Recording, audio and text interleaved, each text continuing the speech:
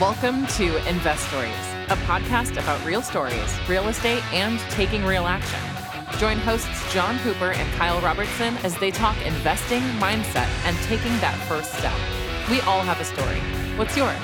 The Invest Stories Podcast. Booyah, welcome to the Invest Stories Podcast. Hey, it's me, John Hooper, and with me is not my co-host, Kyle Robertson. He's traveling. Hey, Kyle, if you're listening.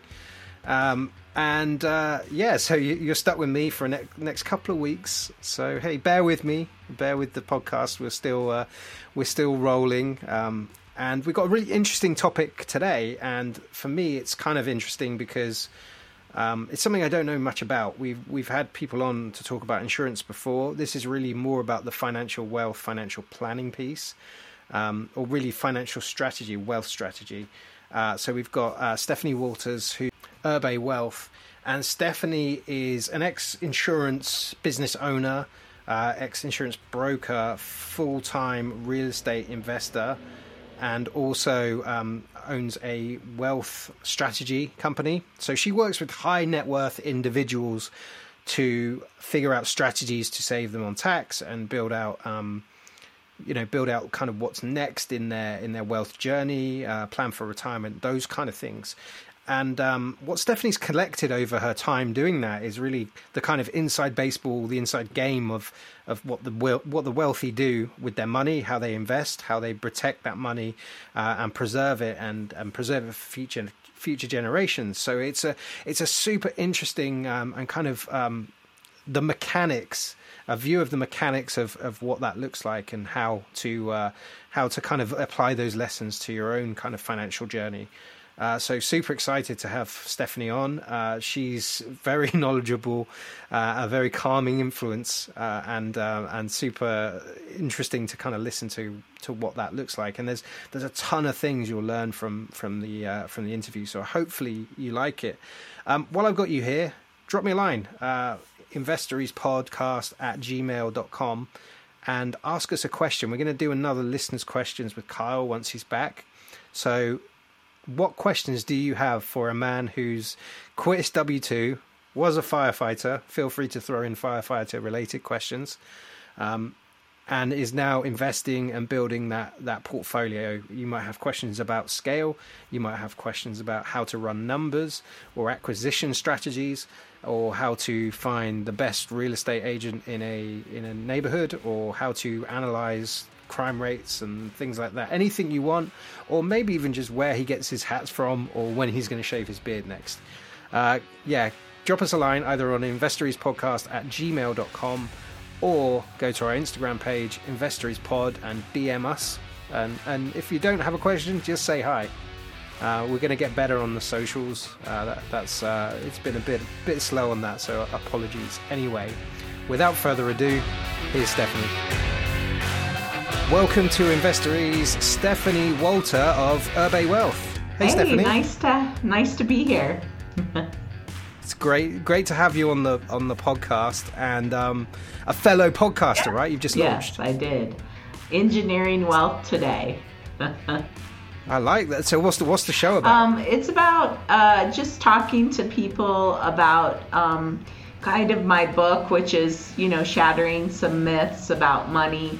And just kind of the name came from what I saw when I raised money from my wealthy investors, is they tend to have an idea of what they want to achieve, and then they engineer the solution that will give it to them, which is really different than most of us out there. Absolutely. There's kind of levels, isn't there? There's tiers. I was at a conference with a buddy of mine who makes a fortune.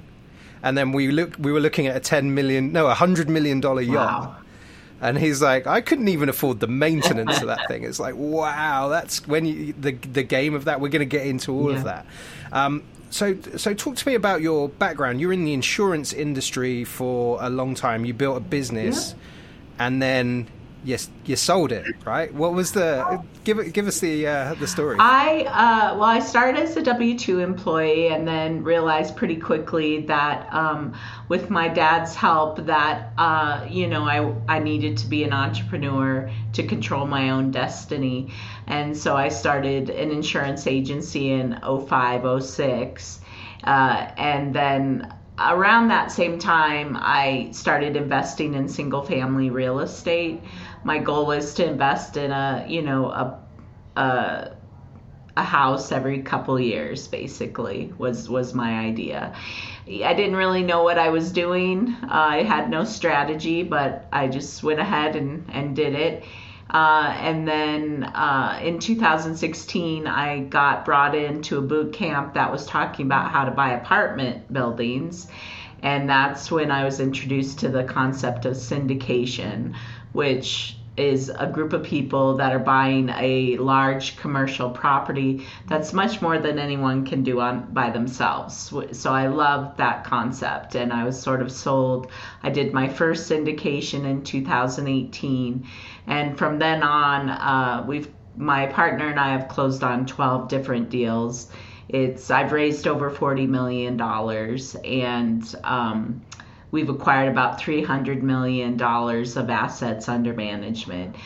But I enjoy that, but actually I worked with a lot of wealthy people and realized that the way that they looked at money was very different than the way that I did. To really try to figure out what they were doing and how they were doing it. And I implemented a lot of the strategies with my own assets I had.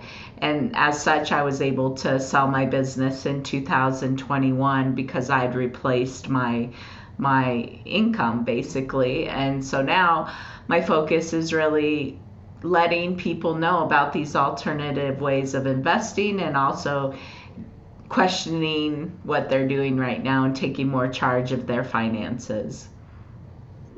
I love that. So I'm going to ask you what was the pivotal thing? What was the driver for the real estate kind of going for that, but also then the pivot in the business? Was there a book or a kind of lesson or something going on in your life? Well, I think that's a good question. I think once I started understanding how money worked, and that I could do things more efficiently and produce more than what I was doing, then that was simply from watching wealthy people. But I mean, my interest in real estate came from my dad, who has since passed away, but that always made sense to me. So real estate was always tangible. It's always like, this is a property. I can go up, walk, touch it. It has a value, and that sort of thing. Because the stock market really never made a lot of sense to me. And actually, when I was an insurance agent, I was a Series 6 and Series 7 licensed at that time. And I went through that loss of 2008, 2009. And I was I was devastated myself. I hadn't invested, but for my clients, that had invested.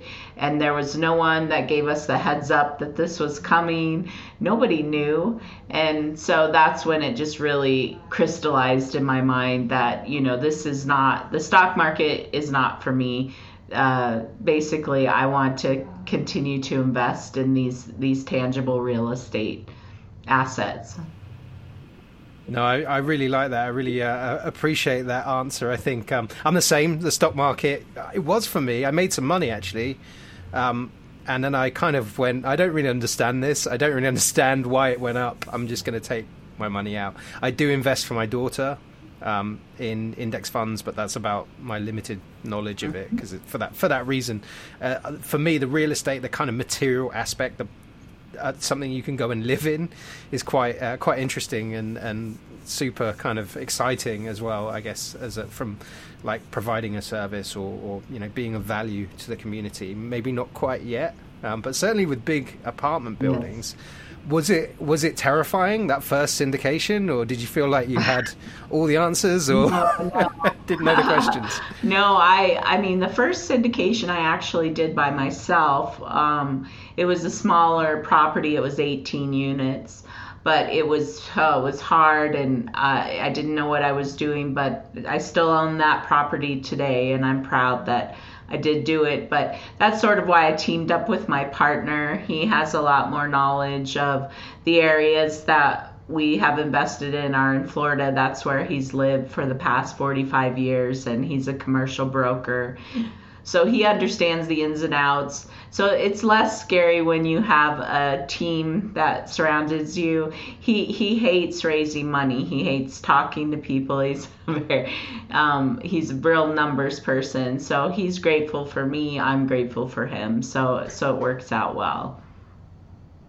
That's so cool. One of the things I've heard time and again at a meetup I go to is half kind of, well, it's commercial multifamily, but a lot of syndicators go, and there's a lot of talk around syndication, is finding those partners that, like you just said, I hate raising, I love running numbers. Mm-hmm. For me, I like presenting. I'm not sure if I could raise, but I love talking to people, networking, building funnels, marketing, writing emails, and project management. So I'm kind of in that weird middle bubble bit of kind of on the fence, yeah. I guess it sounds like.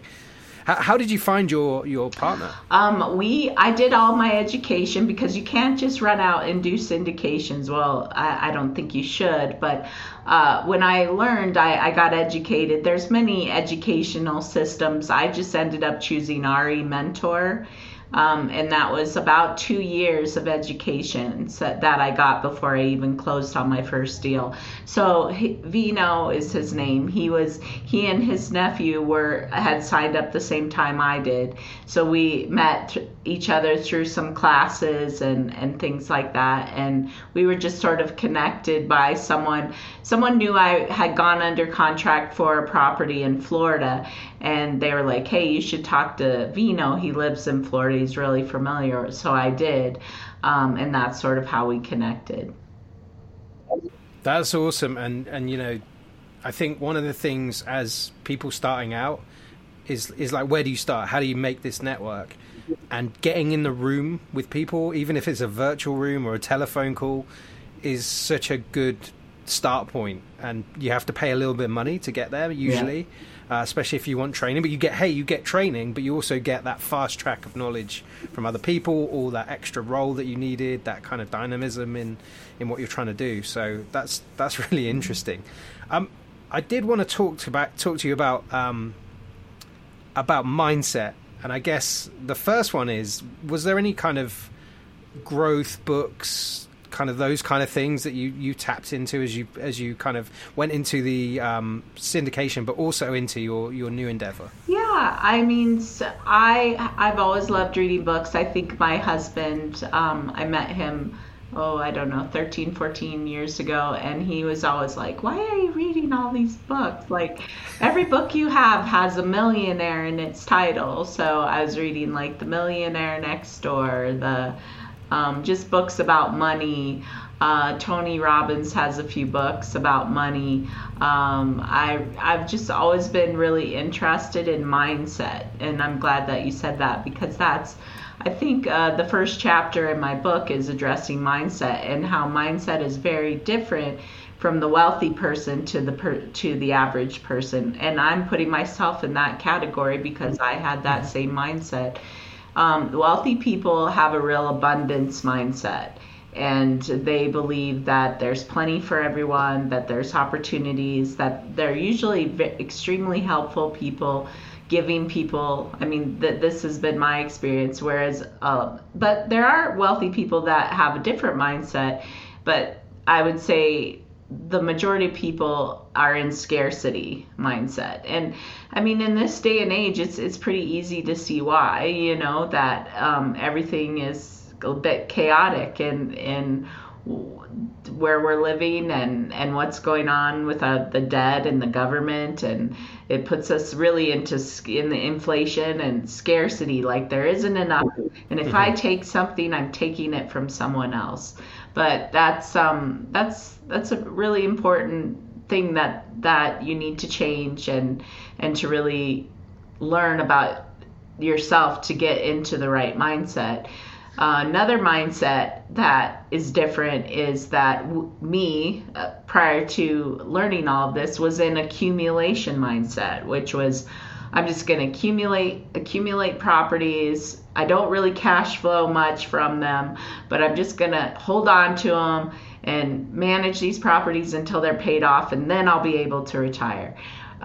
People do this with their 401ks by and large. They hand the money off, hope that in 30 to 40 years they'll be able to take the money out. Hopefully that's enough for them to live on the rest of their lives, and give all the control away. Whereas a wealthy person is in a utilization mindset. So they believe in using that money is basically their employee. It's what have you done for me lately? What are you trying to achieve with the money? But the money is in motion and is working at all times to provide cash flow, just asset accumulation, but mostly it is cash flow, because at the end of the day, if you don't have cash flow, you don't have the freedom and the choices of stepping away from a job or a business. Thank you for listening to part one of this amazing interview. Please reach out, investoriespodcast@gmail.com if you have any questions, or investoriespod on Instagram. I think also the same on TikTok. Reach out, connect. We're always happy to hear from you, happy to get questions, and we'd love to get you on the show if you want to come on and discuss any questions you have, or anything you're thinking about, or any tactics or strategies. And we'll be back tomorrow with Tuesday Techers, where we're going to dive into the kind of techniques and the strategies and that side of things. So looking forward to connecting with you all tomorrow. Thank you for listening to the Investories Podcast. We all have a story. What's yours? The Investories Podcast.